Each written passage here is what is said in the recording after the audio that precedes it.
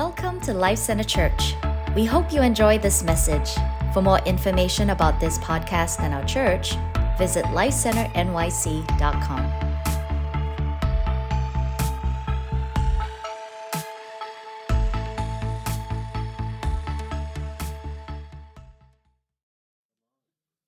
It's so good. It's so good. You know, Jacob was sleeping in Bethel, right? And he had a dream, and he saw the angels of God ascending and descending. And he said, God is in this place, and I did not know it. Thank you, Lord, that we get to know your presence. We get to be aware of what you're doing and saying, you know, in this environment, everybody can have a prophetic word. It's amazing. It's awesome, and I love it. I love it. And I don't know how many countless people came forward feeling something. And God, it's good. It's good. God's moving on your dreams, what he's saying and doing. And don't discount them. And place value on the movement of the Holy Spirit, both in your life and when you're corporately gathering. We need to enter in reverentially in the fear of the Lord, but place value, because God is on the move. And Juliana released something about dreams, and I know it stirred multiple people here about their dreams, and the fact that it stirred you means that God's like confirming that dream is significant. And he's moving on it. One of the things that she didn't fully complete the thought on, and she called Luke up. Luke tomorrow is leaving for the Bible ministry school at Upper Room. And so 3 years ago, he was not serving the Lord. She was given a dream about him 3 years ago, the real thing. And so I just wanted to complete that thought for you guys. It's like God gives you dreams. It's the substance of things hoped for, the evidence not yet seen. It's important that we understand the unseen realm is more powerful, more real than the seen realm. And we tend to get most of our information from what we see, hear, feel, taste, and touch. And it's important that we understand that everything was created from what was unseen. You know, God created everything from the unseen realm, and he from the unseen realm, he called everything into existence. So everything that you see was created from what is not seen. That's Hebrews chapter 11, and it fits right into my message today.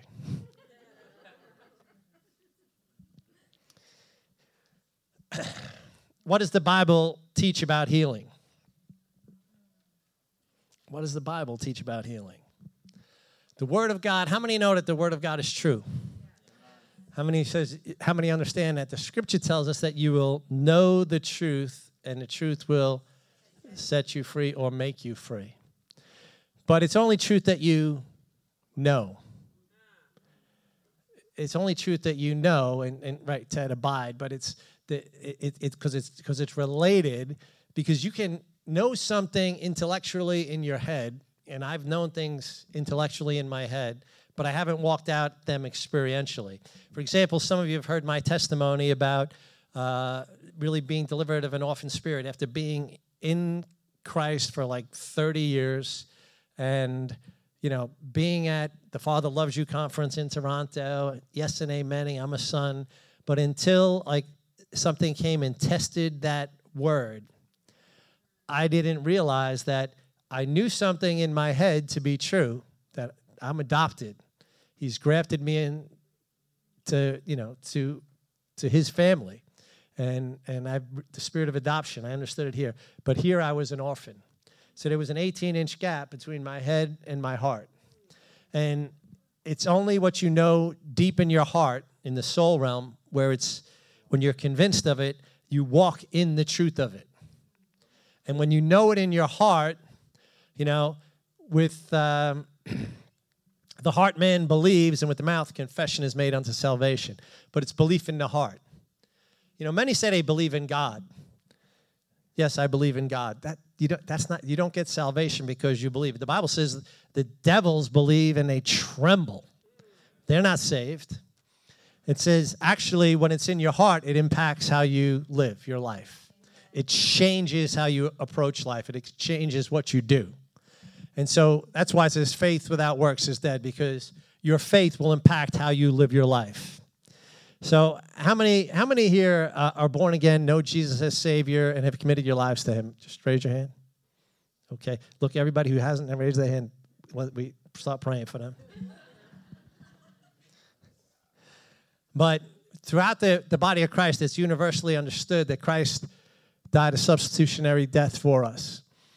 It says that he died vicariously or in our place. Christ bore our sins on himself on the cross. And that by his death, burial, and resurrection, by putting our faith and trust that he took our sins on the cross, that he took the punishment for our sins on the cross, and he died and was buried, and through his resurrection, we are saved when we put our faith, trust, and confidence in him, that he did it for us. That's universally understood across the body of Christ. All Bible-believing Christians fully accept that, and they know they're forgiven of their sins. How many know you're forgiven of your sins? And we walk in that. Unfortunately, a lot of the church has, while we fully embrace that truth and walk in it, and, sometimes when you're first saved, you may battle a little bit with believing that you've been forgiven, but as you walk in God, you start to understand he's faithful. And if we do sin, we know he's faithful. If we confess our sin, he's faithful and just to forgive us our sins and cleanse us from all unrighteousness. But that was only part of what was accomplished at the cross. And it's important that we understand that was an important part. I'm so grateful that his blood, his death and resurrection, that he died for me, that I'm forgiven my sins, and that I'm connected to the Lord. I'm his son, and I will be forever connected to the Lord, and I have an eternity to spend in heaven with him. But that was only a part. All throughout the Bible, the word for salvation in the Bible is the Greek word is translated sozo, or the Greek word sozo is translated sometimes forgiveness of sins, sometimes healing, sometimes deliverance. But it's the same word throughout, and we don't always catch that it's the same word for forgiveness of sins, sozo, as healing and deliverance. So at the cross, he not only died for the forgiveness of our sins, but for our healing and for our deliverance. So it's important that we begin to understand. We have to lay a foundation. That's what was provided. Turn with me to Mark 16. Mark chapter 16, beginning of verse 15. And I'll be reading from the King James Bible. New King James. As opposed to the old one, but here we are. And he said to them, "Go into all the world and preach the gospel to every creature. He who believes and is baptized will be saved." Everyone say, believes. It's important that we believe. All things are possible to them who believe. We have to get back to this place where we put our faith in God and we believe. He who believes and is baptized will be saved. But he who does not believe will be condemned. And these signs will follow those who believe. Those who believe. In my name they will cast out demons. They will speak with new tongues. They will take up serpents. And if they drink any deadly thing, it will by no means hurt them. They will lay hands on the sick, and the sick will recover. Not maybe, will. How many believe it? How many believe it? How many haven't always seen it? Do you believe what you see? Well, here's a question. I didn't see it, so I'm going to stop praying for the sick. I'm guilty. I'm like really on this faith thing, praying for the sick, not seeing results, and I start to get discouraged. And the Lord says, what do you believe? Do you believe your discouragement? Okay. If we're not seeing results, then there's something wrong. And we have to start saying, okay, God, I know your word is true, and I need to start to examine myself. And why am I not seeing the results? And we're going to get into that in just a moment. But I want to lay the foundation. He said, these signs will follow those who believe in my name. They'll cast out demons. They'll speak with new tongues.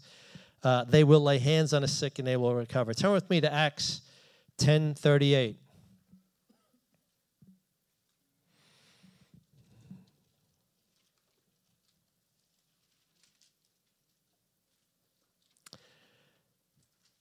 This is, in Acts 10, it's actually the story of Cornelius.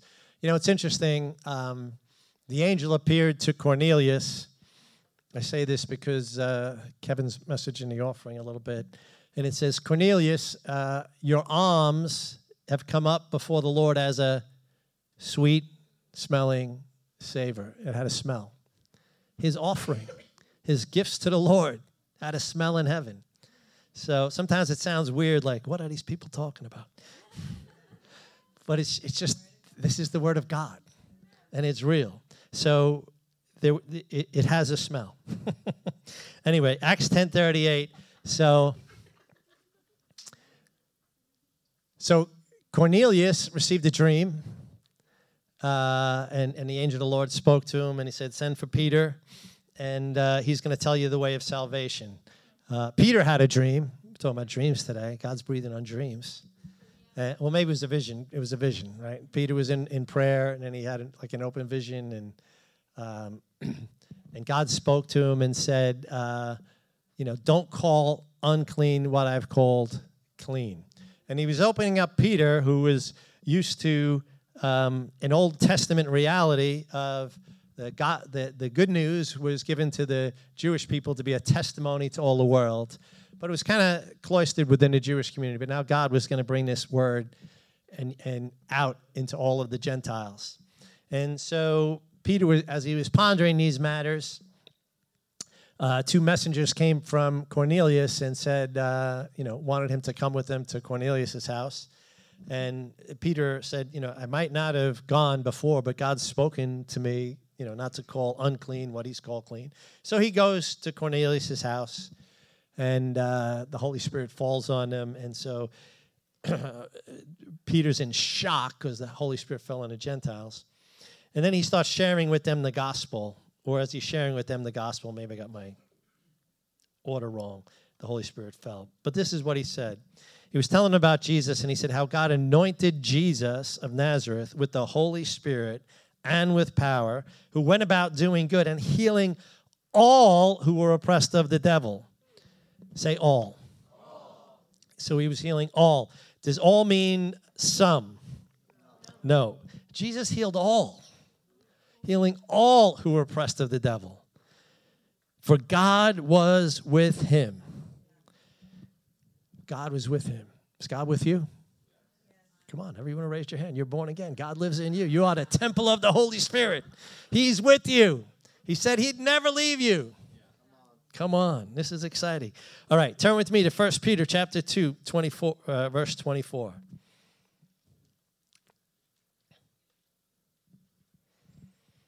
First Peter 2:24, talking of Jesus, who himself bore our sins in his own body on the tree.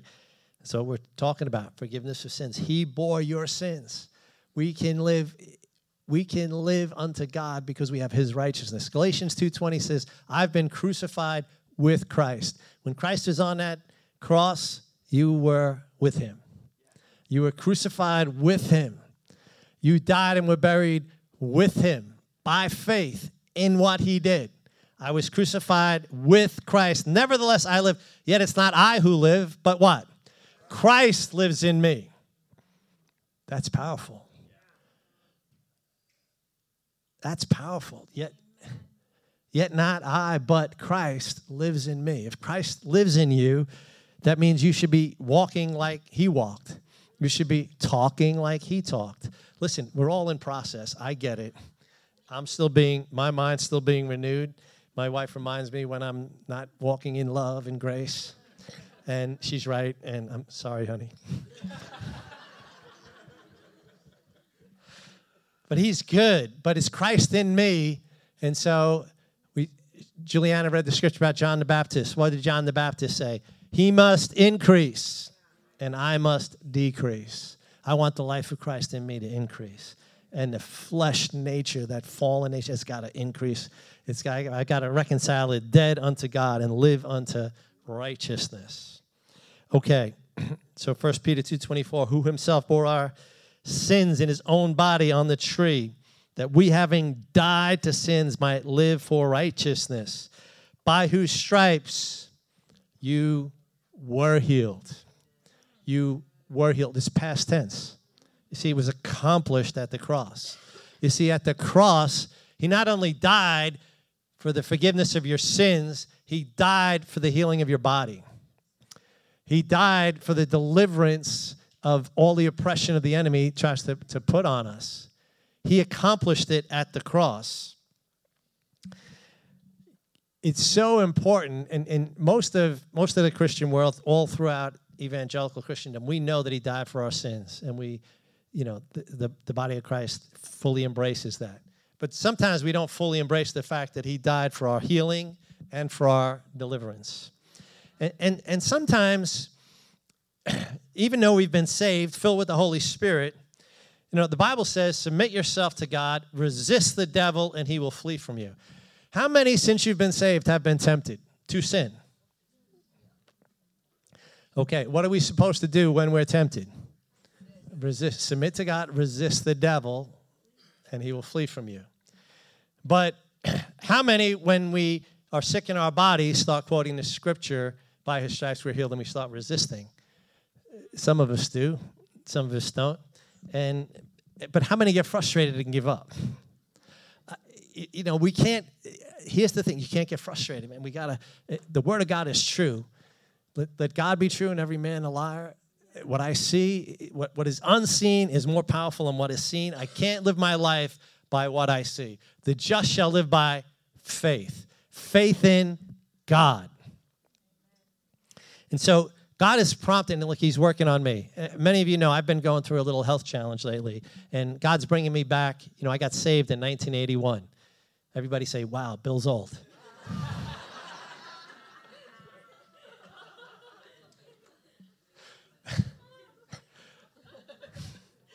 In 81, what the Holy Spirit was doing was breathing on the faith movement. Some of you older saints like me might remember that. But the faith movement was what God was breathing on. We've now been up to Toronto, and we've seen the Toronto Outpouring, Brownsville, what's going on at Bethel. We love it all. I've always just been trying to stay plugged into what the Holy Spirit's doing. But I want to tell you, in the 80s, the only thing that was alive was God was building faith in the church. He was building faith in the church. Now, I get it that some of it was taken to an excess and applied to selfish desires, and then it got weird. And because of that, a lot of people started diminishing the faith movement. But listen, when you wash a baby in a bathtub, you get the dirt and some of the oil off, right? What do you do with the bath water after you're done? You drain it down the drain, right? You don't throw the baby out with the bath water, right? You clean it out, and you love that baby. Well, that's the same thing. You have to learn to chew on the word of God and the truth. And because some people take things to an extreme or mess things up, you don't throw it all out. You got to, what does the Bible say in Galatians? Test all things, hold fast that which is good. Let 2 or 3 prophesy, let the others judge, not in a way of, oh, you missed it, you're a mess, but in a way of, what is God saying in the midst of this? Hold fast to that which is good. We all have impressions and things go on, and some resonate more with you than others. I'm just letting you know you need to test all things, hold fast to that which is good. So we need to hold fast to what God is doing, what God is saying. And when all things are possible to those who believe. He wants us to enter into the fullness of the gospel. How many, if you gave your child a smartphone and all they used it to do was text and didn't use any of the features, you'd say, like, hey, that phone can do a whole lot more than you're using it for, and I can show you. And, and sometimes if you have older kids, they still won't call you. But it's like, can you pick up the phone and call? I'll text. It's got other features. Anyway, that's aside. I'm telling on myself a little bit. God is good. But the reality is if you have a smartphone, how many use it to text? How many use it to email? How many use it to search on Google? How many use it to check your social media accounts? How many use it for so many other things? Keep your calendar, your appointment. If you only used it to make phone calls, yeah, that works. That's good. But you've kind of, like, you're not getting the full benefit of this phone. Okay, salvation is like that. If we just believe salvation is for the forgiveness of my sins, that's awesome. And that works, right? But there's so much more. There's so much more. And we need to press into it. And the fact that sometimes we don't see something doesn't mean you give up. We give up too easy. We got to be persistent. The widow and the unjust judge, Luke 18. Give me justice. And he's like, I don't fear man, I don't fear God or man. And he wouldn't hear her. But because of what? Her persistence. She didn't give up. She persisted. We need persistence. So 1 Peter 2:24, by whose stripes you were healed. It's done. Turn with me to Psalm 103. I'm going to read verses 1 to 5. By the way, how many know that the Bible is the Word of God? Can you just raise your hand? All right. It's the Word of God. It's truth. Okay. It's the plumb line for everything. We need to base our life on the Word of God. And what happens when the Word of God isn't lining up to what we're experiencing? Do we explain it away? Do we form some kind of theological conclusion? I mean, you could do this, and there's a seminary that they'll teach. They'll give you some explanation as to why it's not lining up. But what does Jesus say? He says, you got to come to me like a little child. What is the thing about little children? They believe whatever you tell them. Little children come with just faith and belief. And, then we tell them about Santa Claus, and we tell them about all these things, and then they find that's not true, and then they start to get jaded. Oh, well, I guess I can't believe everything you say. And so it starts to create a mindset of, I don't know what I can believe. But we can believe the Word of God. We can come to Jesus based on what he says and believe it. Psalm 103, beginning of verse 1. Bless the Lord, O my soul, and all that is within me. Bless his holy name. Bless the Lord, all my soul, and forget not all his benefits, who forgives all your iniquities, who heals all your diseases, who redeems your life from destruction, who crowns you with loving kindness and tender mercies, who satisfies your mouth with good things so that your youth is renewed like the eagles. Bless the Lord, O my soul, and forget not all his benefits. It's telling, forget not. You got to remember. What does that mean? You got to rehearse them. You got to talk about them. Remember them. Call them to remembrance. Tell other people about them. The best way to remember something is to keep speaking about it. If you say, give me your phone number, got it, and you walk away, like 10 minutes later, you won't even remember it.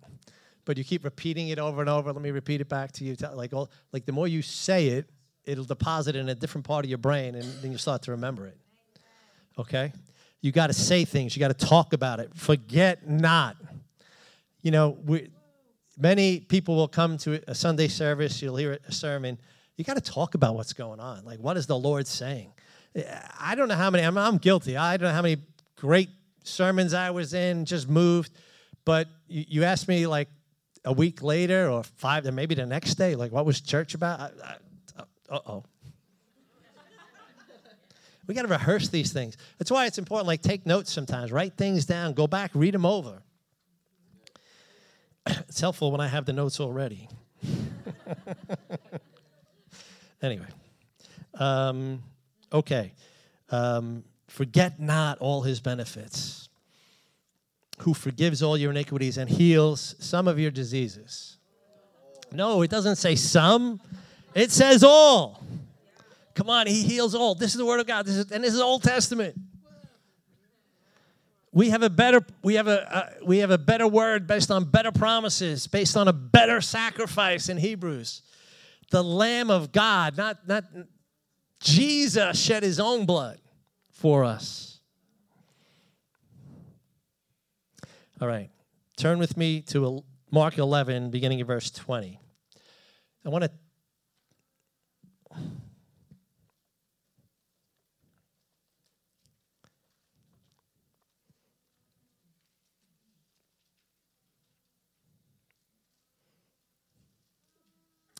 Okay. I'm sorry. I'm going to back you up a little bit.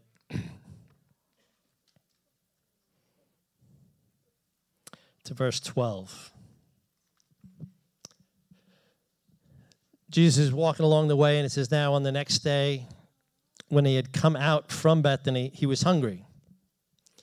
So looking and seeing from afar a fig tree having leaves, he went to see if perhaps he would find something on it.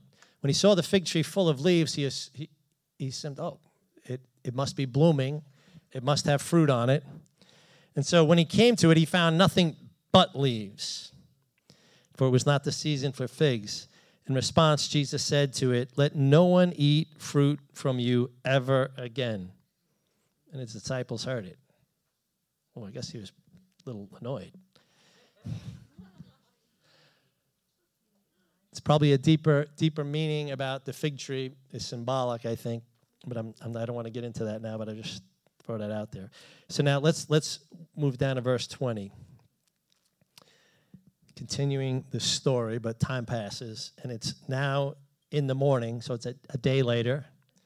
As they passed by, they saw the fig tree, and it was dried up from the roots, all the way from the roots. And Peter, remembering, said to him, Rabbi, look, the fig tree which you cursed has withered away. Verse 22, so Jesus answered and said to them, have faith in God. I think this scripture, we could isolate it for a minute. This is probably the most important scripture, or one of the most important scriptures in the Bible. Have faith in God. Have faith in God. Don't have faith in your faith. Don't have faith in your own ability. Don't have, faith in something else. Have faith in God. Have faith in God. He's able, and he's good. He's got good plans for you. I know the plans I have for you, says the Lord. Plans for good, not for evil, to give you a hope and a future. We put that in the door when you walk in. That speaks over you every time you walk through. I know his plans for me. They're plans for good and not for evil. Have faith in God. Even if when you're seeing things not lining up for good, have faith in God. When things are going good, give thanks. Say, thank you, God. But just know he's good. Okay, so have faith in God. Verse 23. For assuredly I say to you, whoever says to this mountain, be removed and be cast into the sea, and does not doubt in his heart, but believes those things he says will be done, he will have whatever he says. Therefore, I say to you, whatever things you ask when you pray, believe you will receive them and you will have them. Wow. There's a lot to unpack here. Have faith in God, number one. That's where our faith is. Our faith is in God. For surely I say to you, whoever says to this mountain, be removed and cast into the sea, and does not doubt in his heart. Here's an issue. Doesn't doubt in his heart.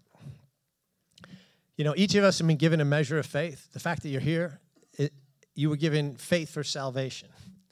Each of us has a measure of faith. It doesn't take a lot of faith. Jesus said if you have the faith of a mustard seed, right? That's all you need. You ever seen a mustard seed? It's like the tiniest little seed. But yet it grows into one of the mightiest, biggest trees. Because inside that mustard seed is the DNA to come forth a mighty tree, even though it's a tiny, tiny thing. Your faith is sufficient. Okay, but here's the thing. Sometimes we doubt. And does not doubt in his heart. Here's the thing. Faith has to not be an intellectual acknowledgement. We got to move from our heads to our heart. And so we got to start saying, God, I want to move it from here to here. Like get it in my heart so that it's in me. I believe it. I'm convinced of it. I know it. It's in my heart. But doubt could be in your heart too. Why? Because you could have wounds. You know, your experiences impact your heart, and it creates doubt. But if we believe, all things are possible to those who believe. Therefore, I say to you, whatever things you ask when you pray, believe you have received them, and you will have them. It's important that you say them. So the word has power. By God spoke, and the words were formed. Like we need to speak things to see them happen. You know, out of the abundance of the heart, the mouth speaks. So if we say we're having faith in God, and then we start speaking negative, doubtful things, you're kind of, something's showing up. And you're negating your faith. Now, look, I'm on a journey with this. I've been battling for my health, and the Lord's reminding me, you know, you got to overcome things. And what I'm seeing is I believe your word, but there's some obstacles. And I think some of the obstacles are doubt and unbelief, one of them. It's interesting, keep going on. The next verse, 25, says, when you stand praying, because let's go back. Verse 24, therefore I say to you, whatever things you ask when you pray, believe you receive them, and you will have them. Verse 25, and when you're there praying, if you have anything against anyone, forgive him, that your Father in heaven may forgive you your trespasses. But if you do not forgive, neither will your Father in heaven forgive your trespasses. So it's telling you, you can believe. Sometimes there's obstacles. What's one of the obstacles? Unforgiveness. Another obstacle earlier, doubt. So a couple of obstacles there. Okay, so if you're not seeing results, say, God, okay, I know your word is true. It's eternally true. If I'm facing obstacles, help me to recognize them because I want to overcome them. Once you recognize an obstacle, you can overcome it. Once I recognized I had an orphan heart at one point, things I was going through, that I knew I was a son in my head, but in my heart, I was orphaned. And it took me a long time, but I had an epiphany that I was, oh, wow, you're acting like an orphan. You have an orphan spirit. Then I went to work saying, I got to overcome this orphan spirit. See, when you recognize the obstacle, then you can defeat it. Okay, let's turn with me to Matthew chapter 14, beginning of verse 22. I'm going to ask the worship team to come up. So beginning of verse 22, immediately Jesus made his disciples get into the boat and go before him to the other side while he sent the multitude away. So Jesus was preaching to the multitude. And at the end of the time, he said, you know what, I'll dismiss the congregation. Why don't you guys start your journey, get in the boat. I'll meet you on the other side.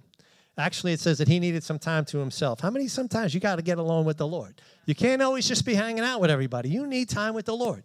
So what does it say? And he went up to the mountain by himself to pray. There's a key to understanding how Jesus operated. He needed time with the Lord. You need time with the Lord. I need time with the Lord.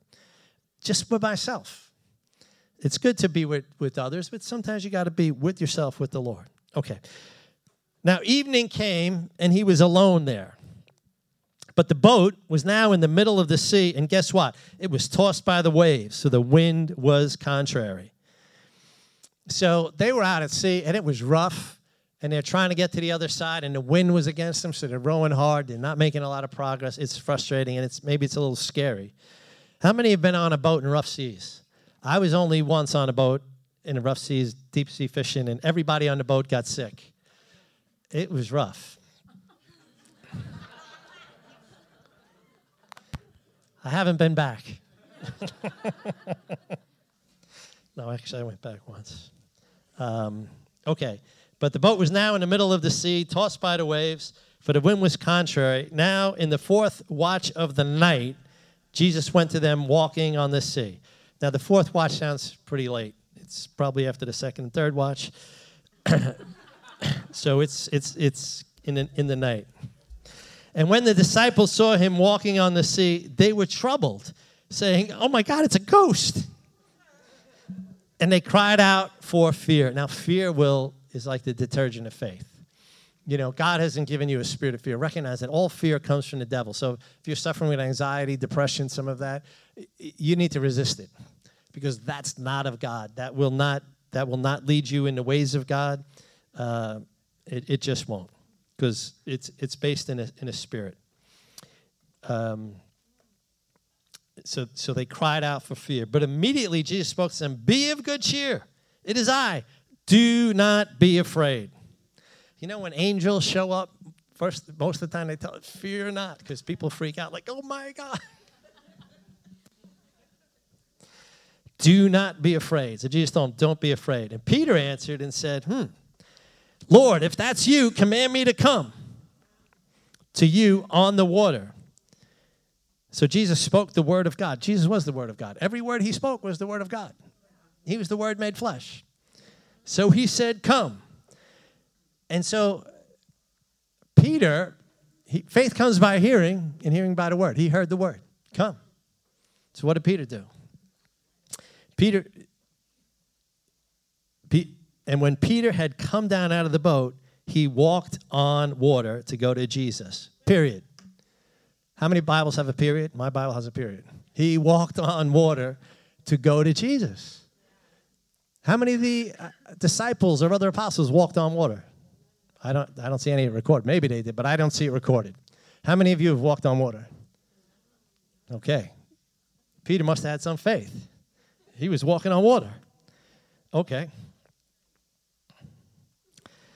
And when Peter had come down to the boat, he walked on the water to go to Jesus. But, everybody say, but. Here's the problem. But when he saw the wind was boisterous, everybody say, saw. When he saw. Where are you getting your information from? Are you basing what you believe based on what you see? Jesus said to Thomas, "Blessed are those who have not seen and yet believe." When you saw the symptoms, you felt the symptoms. See, saw is just another reference for the natural, carnal realm, the sense realm, if you will. What you see, hear, smell, taste, touch, what's tangible in this realm, the seen realm. So when Peter saw that the wind was boisterous, what happened? He was afraid. Fear is the detergent of faith. Because what is fear? Fear is a belief that something wrong is going to happen. Why would you be afraid? Like you're walking down the street and, you see, a group of people who look like they're up to no good, and then you get like, I don't think I should walk down here. You get afraid. And why is that? That's based on experience, based on things maybe you've experienced or others have experienced, and you said, what, maybe I should take a different path. Maybe that's wisdom based on what's going on, right? So we have our knowledge, but so most of us get our knowledge from the sense realm. So this is not weird for Peter. How many have read a book and learned something? Okay. You read, you understood, you learned. It was in the sense realm. That's fine. I mean, I read the book, I read the Bible, I learn, but I also commune with the Holy Spirit, and I get deeper understanding, right? So it's not bad, but you need to be tuned into the higher realm, right? Just because, we see things, we have to see things from God's perspective. Okay, so Peter came down out of the boat. He walked on the water to Jesus. But when he saw that the wind was boisterous, he was afraid. And he, beginning to sink, he cried out, saying, "Lord, save me." And immediately Jesus stretched out his hand and he caught him. And Jesus is so merciful. He just caught him. And he said, "O ye of little faith, why did you doubt. So he had faith. I mean, we just read it. Peter got down out of the boat and he walked on water to Jesus, period, full stop. He was doing it. But then he started looking and he started taking information from a different realm. When Moses he sent 12 spies into the land. The Israelites were given a promise. God's given us the land. I don't know, maybe Moses shouldn't have sent out spies, but he did. He should have just went in. But he sent the 10 spies out. 2 came back with a good report. 10 came back with a bad report. And what happened? 2 believed. Oh, God is well able. He's given us the land. It's an amazing land. It's filled with milk and honey, and you should see the fruit of the land. The 10 others said, yeah, it's filled with milk and honey, and the fruit of the land's amazing. But they were giants. And we're like, we see ourselves as grasshoppers. We're like grasshoppers in their sight, and that's how they saw themselves, as grasshoppers. And so they based on that, they discouraged all of Israel from entering the promised land. And all of that generation, other than Caleb and Joshua, nobody got to go into the promised land. It would be another generation. They all passed away in the wilderness. So what you believe impacts your life. What you put value in is going to determine your destiny. If you put value in belief in things that are lies and unstable, your life is going to not be good. If you put your life, if you value the Word of God and put your faith, trust, and hope in it, and believe Him, despite of what's being seen, it's going to go well with you.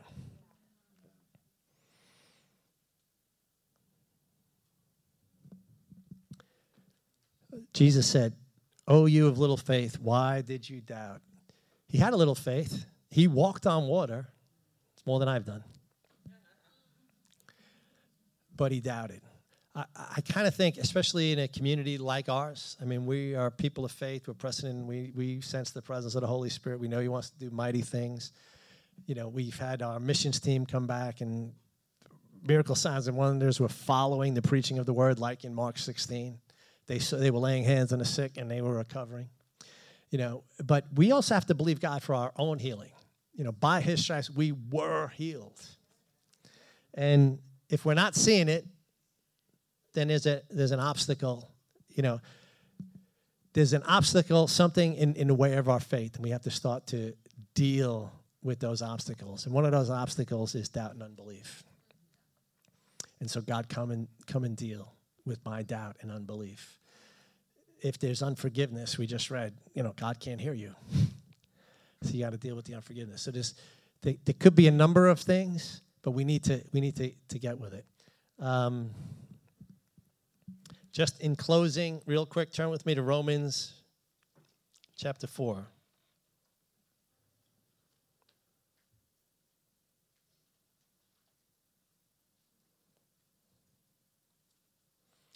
Beginning of verse 16. Therefore, it is of faith that it might be according to grace, so that the promise might be sure to all the seed, not only to those who are of the law, but also to those who are of faith of Abraham, who is the father of us all. As it is written, I have made you father of many nations.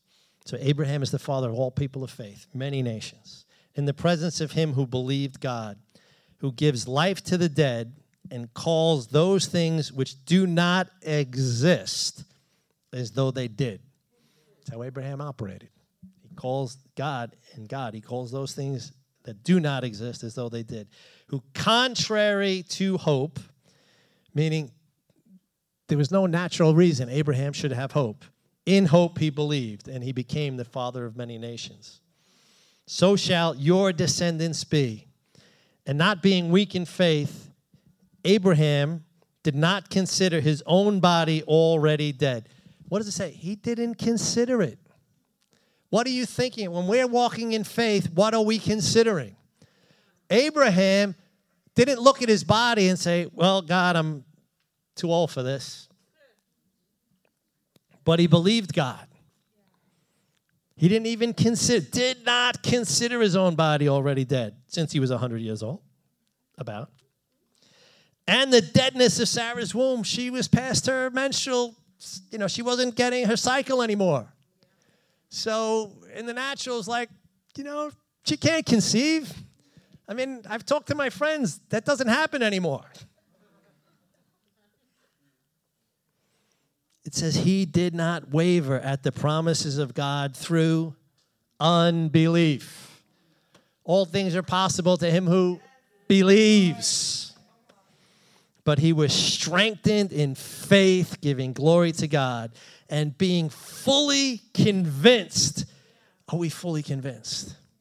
We have to be fully convinced that what God has promised, and I'm talking about healing today, but you can apply it to whatever he's promised.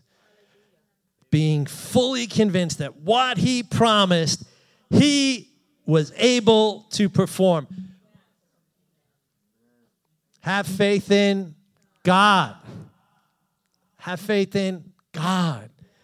Being fully convinced that what he had promised, he was able to perform. Not you, not your faith, not faith in faith. It's faith in God. He's able to do exceedingly abundantly above anything you could even ask, think, or imagine. And therefore, it was accounted to Abraham for righteousness. Let's all stand. Thank you, Jesus. The Holy Spirit is present in this room.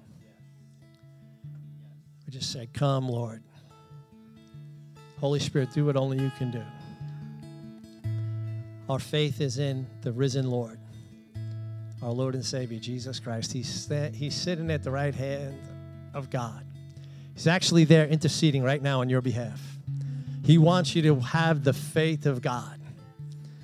Galatians 2:20, I was crucified with Christ, nevertheless I live, yet not I, but it's Christ who lives in me. And the life which I now live, I live by the faith of the Son of God. You're not even operating in your own faith. You're operating in his faith. I live by the faith of the Son of God. It's Christ in me, the hope of glory. Maybe some of you who are dealing with impossible situations, that's God's specialty. You got an impossible situation? Have faith in God. I'm going to ask the prayer ministry team to come up. We're praying for the impossible today. If you have any impossible situation, have faith in God. He is able. He's present to save, to heal, to deliver. I'm going to say it again. He is present to save, to heal, and to deliver. That should cover everything. Thank you, Lord. Holy Spirit, we just say, come. God's answering prayers today because we're putting our faith in God. We hope you enjoyed the message.